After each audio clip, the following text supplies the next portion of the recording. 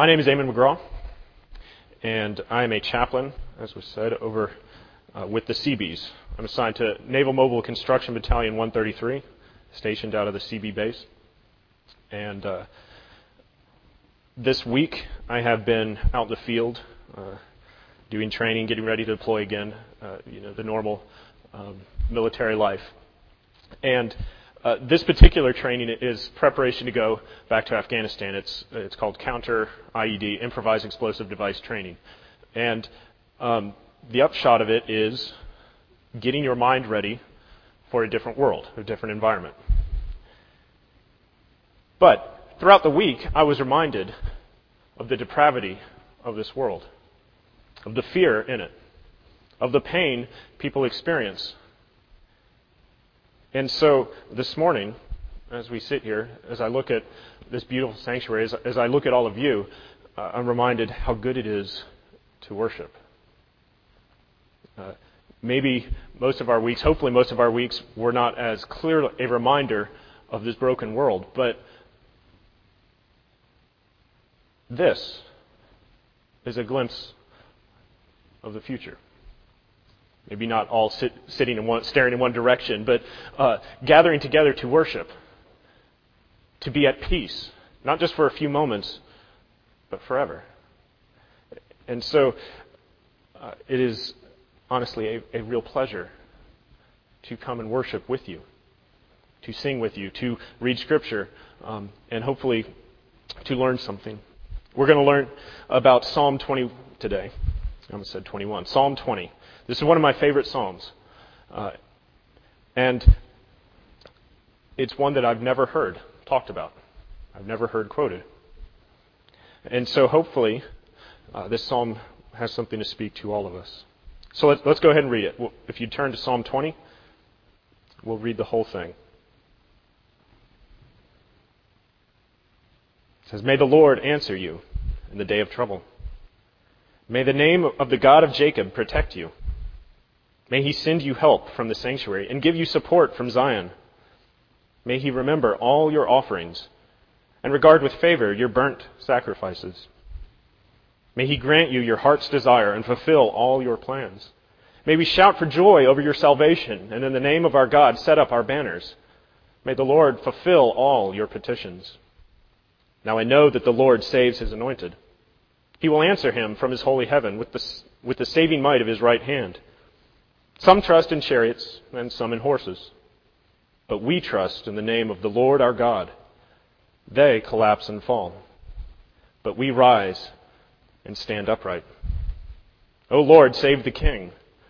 May He answer us when we call." This psalm obviously says a lot. We could go in a lot of different directions. And I notice there's no clock hanging here, so perhaps I have more time than I planned for. So maybe we can cover all of them. But I wanted to cover in particular a couple of verses. And maybe they stood out to you as well. Verse 3, where it says, "May He remember all your offerings and regard with favor your burnt sacrifices." I've noticed often that this verse proves a stumbling block to people when I read it. More in particular, people from our tradition. The Reformed tradition has a lot of strengths, but we also have our weaknesses as well. So we begin this psalm, and it talks about God answering us in our day of trouble. When we are too weak, God is strong. When we need help, He is there. He is the conqueror. He is the Savior. Those are our normal ideas. But then we get to this idea that may He remember all your offerings and regard with favor your burnt sacrifices. How does that apply? Are we negotiating with God? If we offer burnt sacrifices, then God will remember us in the day of trouble. Is that what this is teaching? We, of course, in our tradition, would be very quick to say, no, of course not.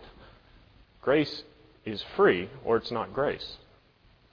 God's goodness does not depend on a bargain. It does not depend on us earning it in any way, and we would be right. But then what do we do with this verse? What do we do with the psalm that says the opposite? Well, a couple things. If we look at the beginning of each of these verses, he's saying, may the Lord, may the name of God, may he send, may he remember.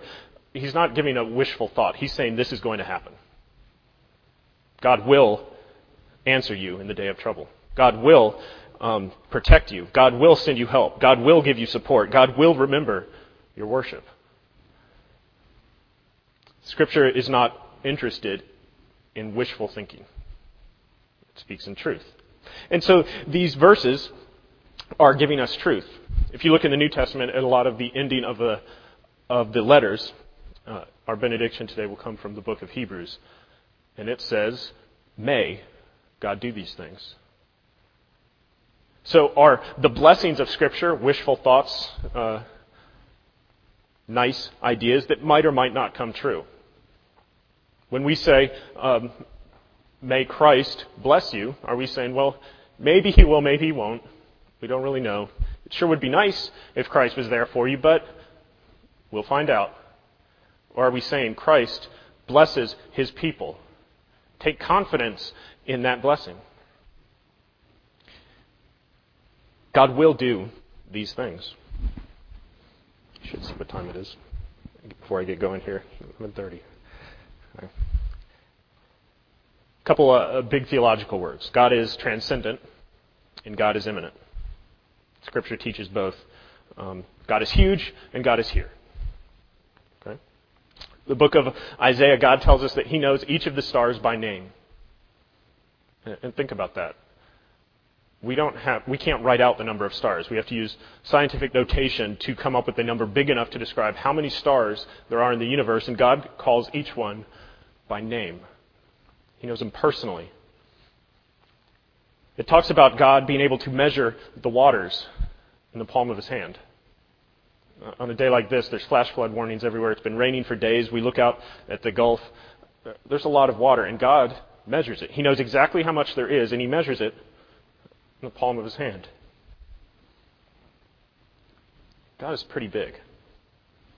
And the more we think about how big God is, the more we realize how insignificant we are. Right? Why do we matter? The size of the universe compared to me. If you've seen the movie For Love of the Game, and I love baseball, I love everything about baseball, so I therefore love this movie. But there's a scene later in the movie where this pitcher has gone through the game and he's nearing the end of his arm strength, and he prays. And he says something to the effect of, God, I always thought it was stupid to pray about a game, to include you in something so trivial as baseball. But if you could make this pain in my arm go away for a few more moments, I'd appreciate it. How often do we think the same thing? This thing I'm doing, that's insignificant. Maybe God is concerned about me. Maybe he's concerned about my salvation. Maybe he cares about big things, about like me caring for the poor. But does he really care about pain in my shoulder during a game? Does he really care about me being bored? Does he really care about me being frustrated in my job? Well, we run into this same problem. We are good at understanding how big God is, and we are good even at understanding that he is present to do things spiritually for us. But do we really believe that God cares about everything in our lives? Sometimes we don't. Well, God does care. And if you stop and think about it, what makes our salvation so much more significant to God than our struggles with boredom at work? If God is really as big as he claims he is, if we are really as insignificant as we are, then why is one part of our lives important to God and not another? Either all of our lives matter to him, or none of it does. Well, that's the good news of who God is. of the salvation He earned on the cross, and His presence with us. It's that He cares about you. All of you. Every aspect of you. Every aspect of your life. Well, this verse reminds us that He doesn't just care, He takes pleasure in accepting our worship. And this verse is referring to the Old Testament system of offerings and burnt sacrifices. These are acts of worship.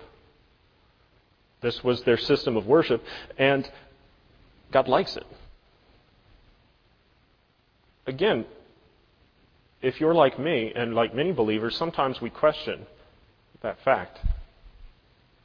We are so insignificant. We are so sinful. We are so fill in the blank.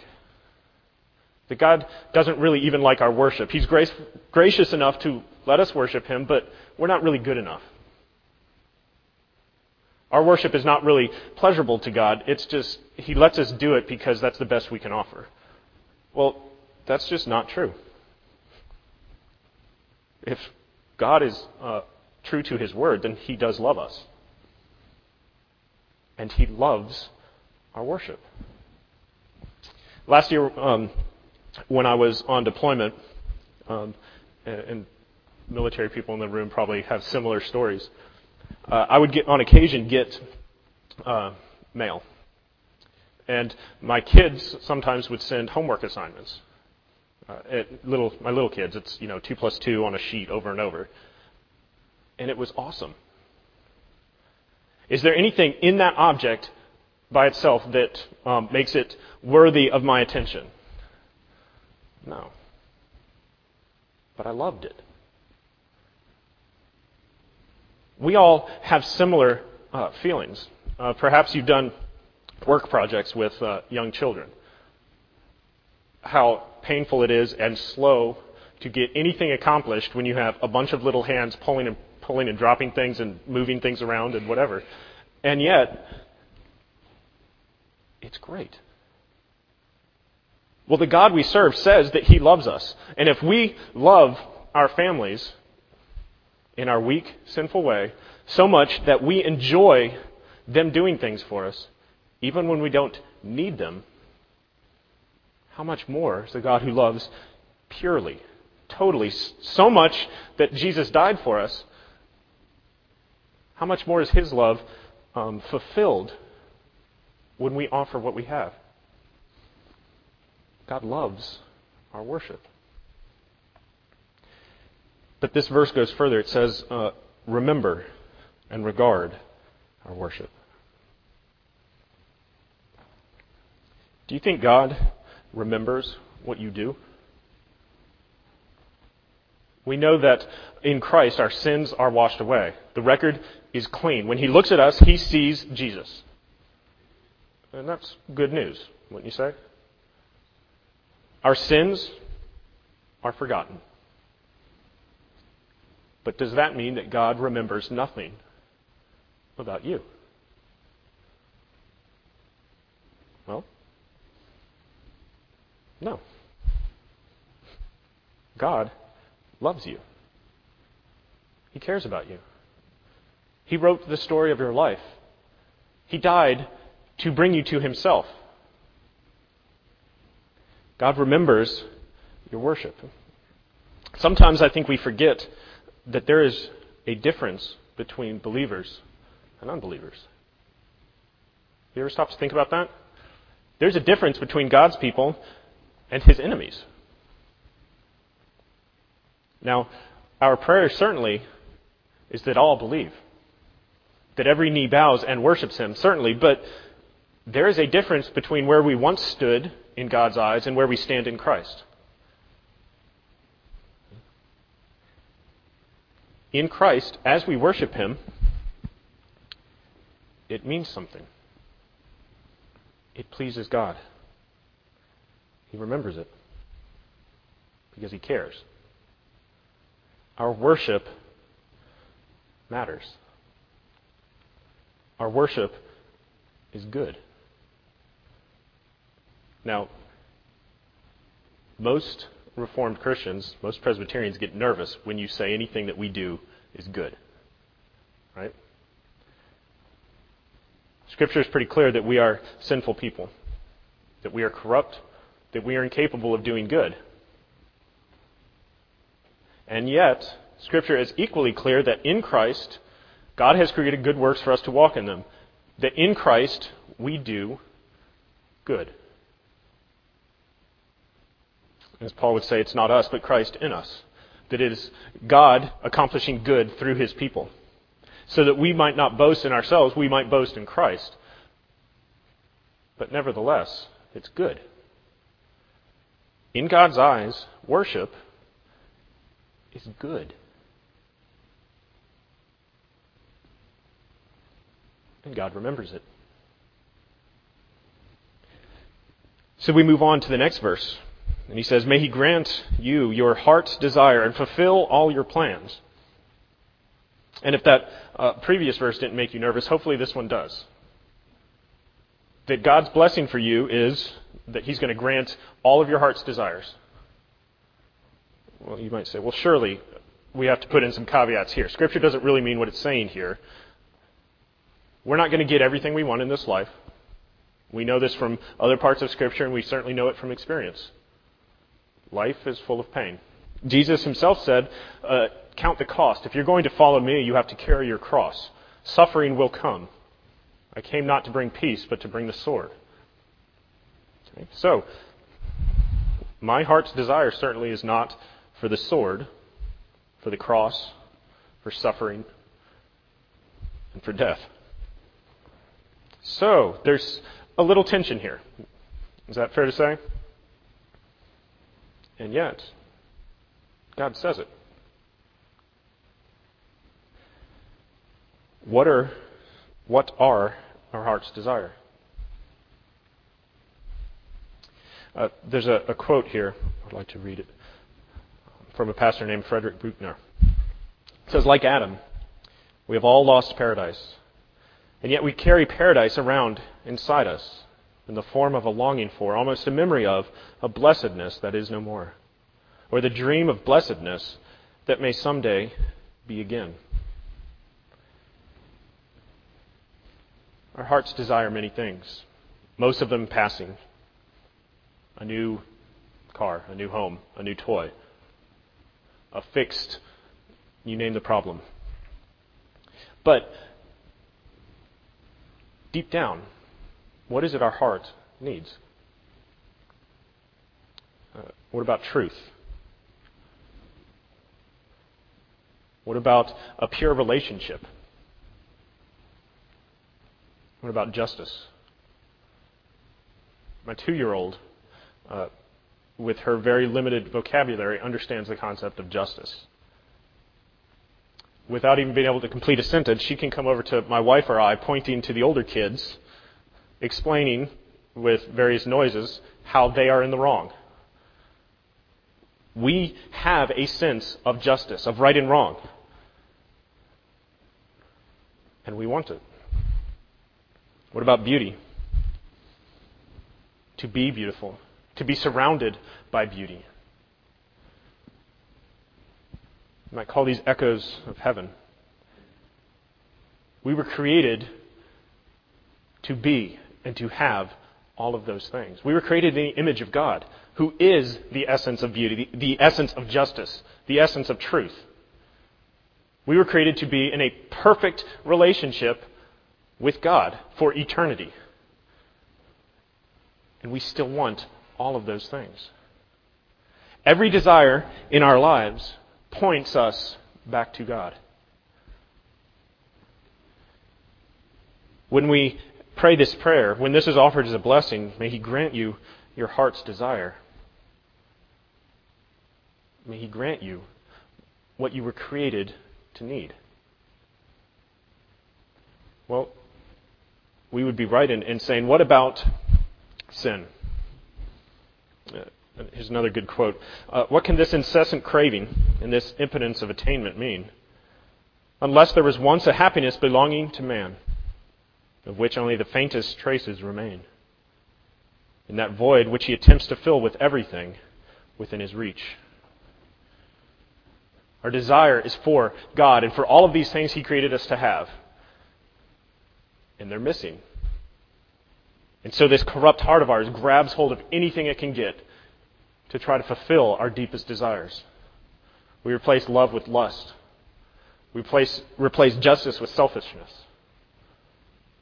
We replace truth with lies. But our desire is the same. There was a TV show on last night, Stephen Hawking's, some big long title, something about the universe. Every one of his shows always has universe in the title. And it was a well-made show. It was very interesting. But there was one part of it that caught my attention, where he was discussing whether we need a God as a creator. And he talked about there being a scientific explanation that is much more compelling. Use the word compelling, and that stuck out to me. He is desperately seeking truth. He is driven to it because that is what God created him to be. And he's done a lot of good things. He has found a lot of true things about the universe, but this idea that there being no such thing as personhood in the universe, that there's no such thing as life, being more compelling. His sinful heart wants truth, and he wants meaning. He wants to be compelled into a greater universe. And so the desire of his heart is right. But sin has corrupted it. You might be familiar with the G.K. Chesterton quote. There was a call for articles by a newspaper or journal of some sort. It asked a bunch of scholars and writers to compose essays and submit them on what is wrong with the world.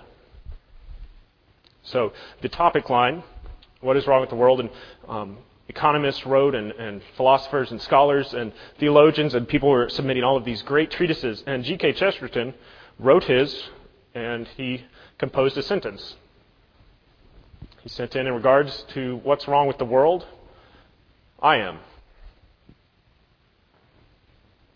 And he hit it on the head. That is the problem. The world would be a great place if none of us were in it. Sin has corrupted our desires. And so we rightly are suspicious of our desires. We're rightly suspicious when people say that God is going to give you everything you want. But we need to be careful to not take that too far. Sometimes we get so suspicious of sin that we forget about the good. What we're doing is we're looking at God's justice and forgetting about His grace.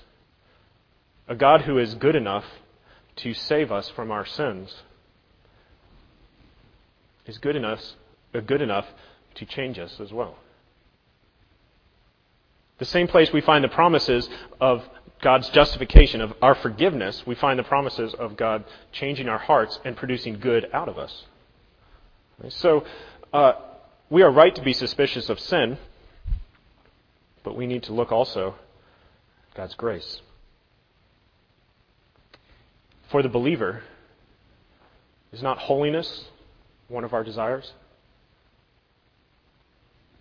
How many of you have had the experience of having a great time in worship, of feeling energized and on fire for God, and then going home and within a day, or maybe a day or two, it feels like you're back to reality, and God feels a million miles away? Where sin is front and center, and grace is not. On those moments, we want holiness. How great would life be?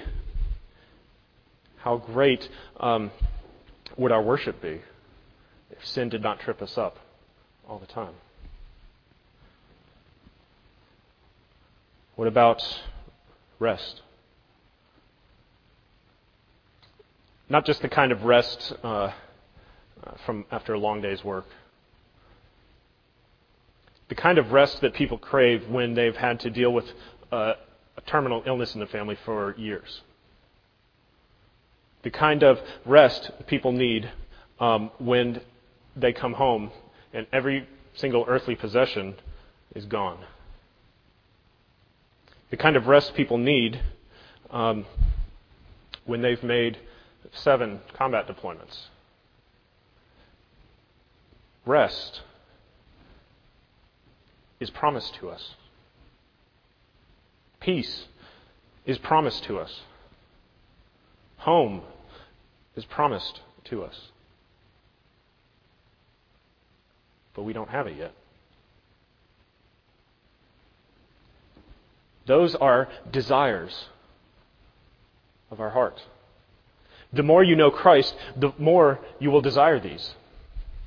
The closer you get to heaven, the more you want it.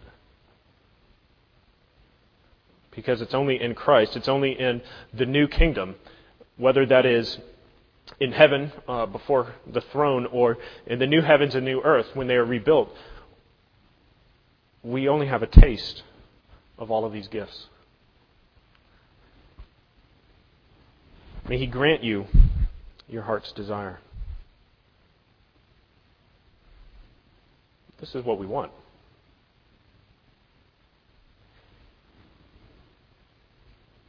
And so we should ask.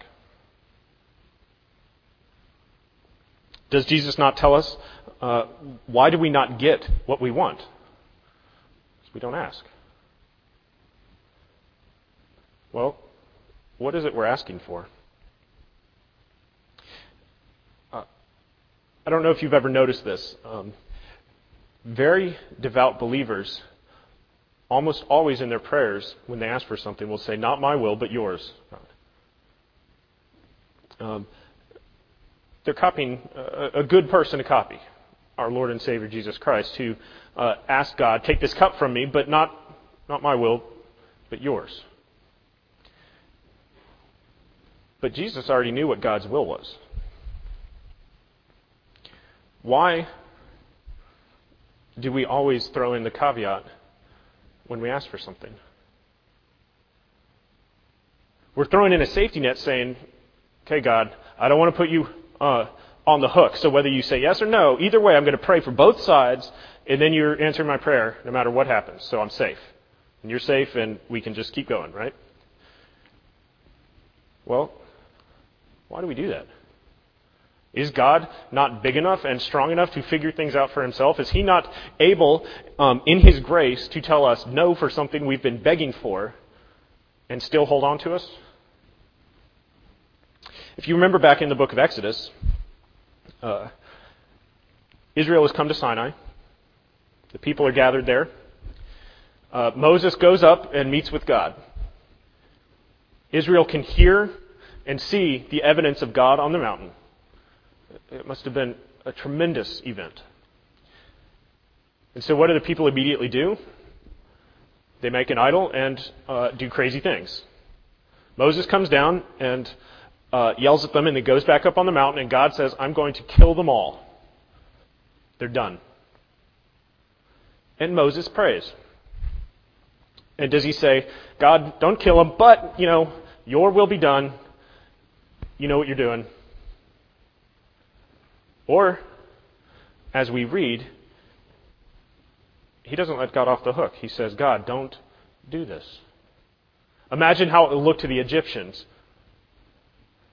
"You are more gracious than this. Save your people." No caveats. He asks. And God doesn't kill them. Or if we look in the book of Ephesians, and you can turn over there to chapter 3.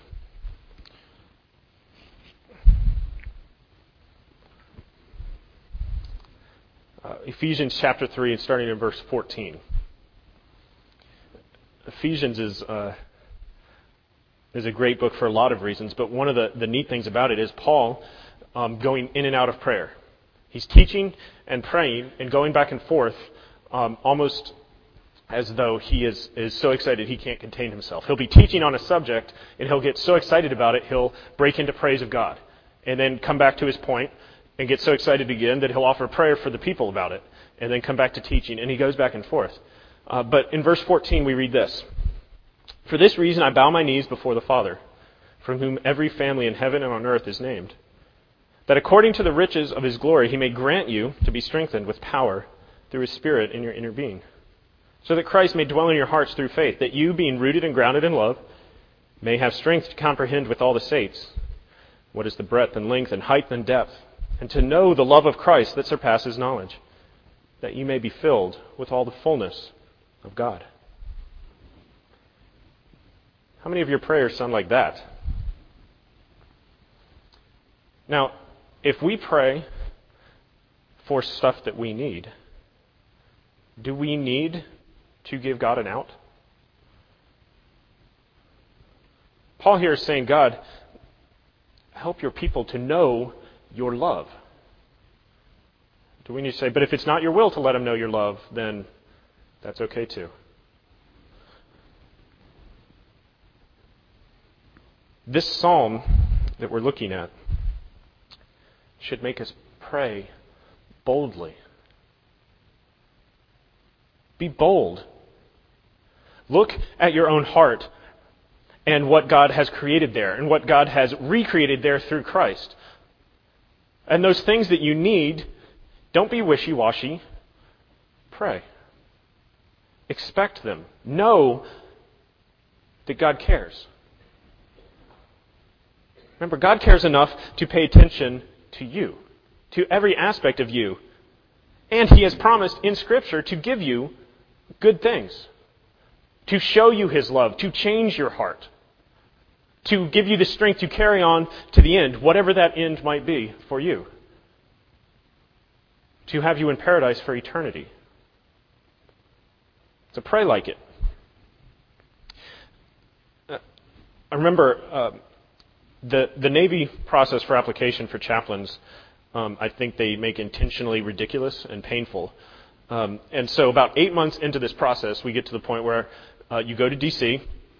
for what's your board interview or something. I'm sure there's some big military acronym for it, but I forgot what it was. And you go, and there's a group of 06s, captains and colonels, a whole room full of them. And you go in, and they get to ask you all sorts of questions. Again, for people who know, hanging out with captains in official capacities is a lot of work. There were a group of chaplains there that day interviewing.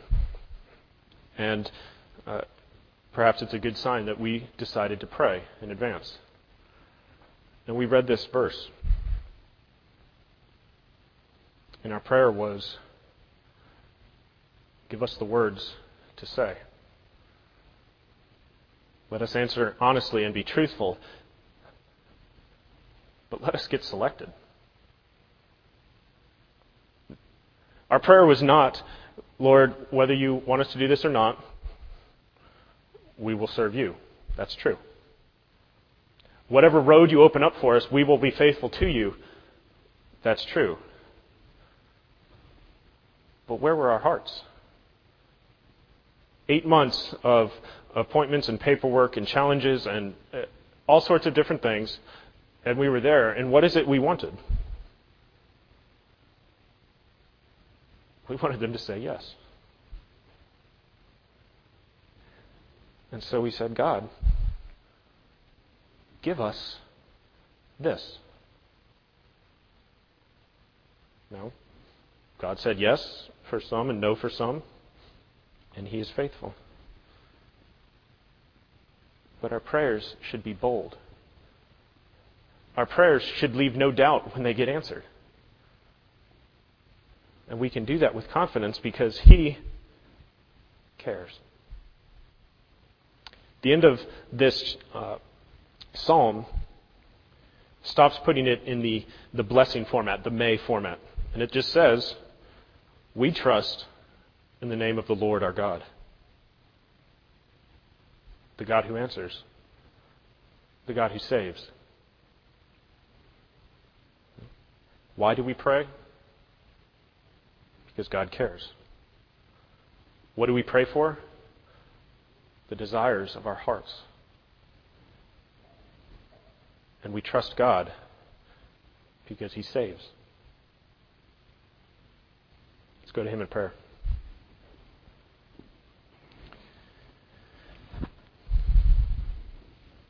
Heavenly Father, You truly are a gracious God. We do not understand how or why You care for us, but Lord, we know that You do. Lord, remind us that You took not a piece of us, but the whole of us. That we are Yours, body and soul, forever. That there's not an aspect of our life that escapes Your notice or that escapes Your care. That when we hurt, You care. When we are sad, You care. When we are joyous, You care. When we sit, You care. When we work, You care. When we do momentous things for Your kingdom, You care. When we do nothing but sit in silence thinking about You, You care. Teach us what it means to pray to a God who is that big and yet cares for us. Teach us what it means to ask big questions and to seek big things. Teach us what it means to pray for the desires of our hearts. Give us the grace and the strength to ask big things of a big God. Teach us what it means to love You. Lord, we ask these things because we trust You. We know that You are who You say You are, that You are a God who cares and a God who saves. You are a God who acts. So we trust that You will glorify Yourselves through us, as You have promised. Give us the grace to leave this place glorifying You and proclaiming You to all we meet. In Christ's name, amen.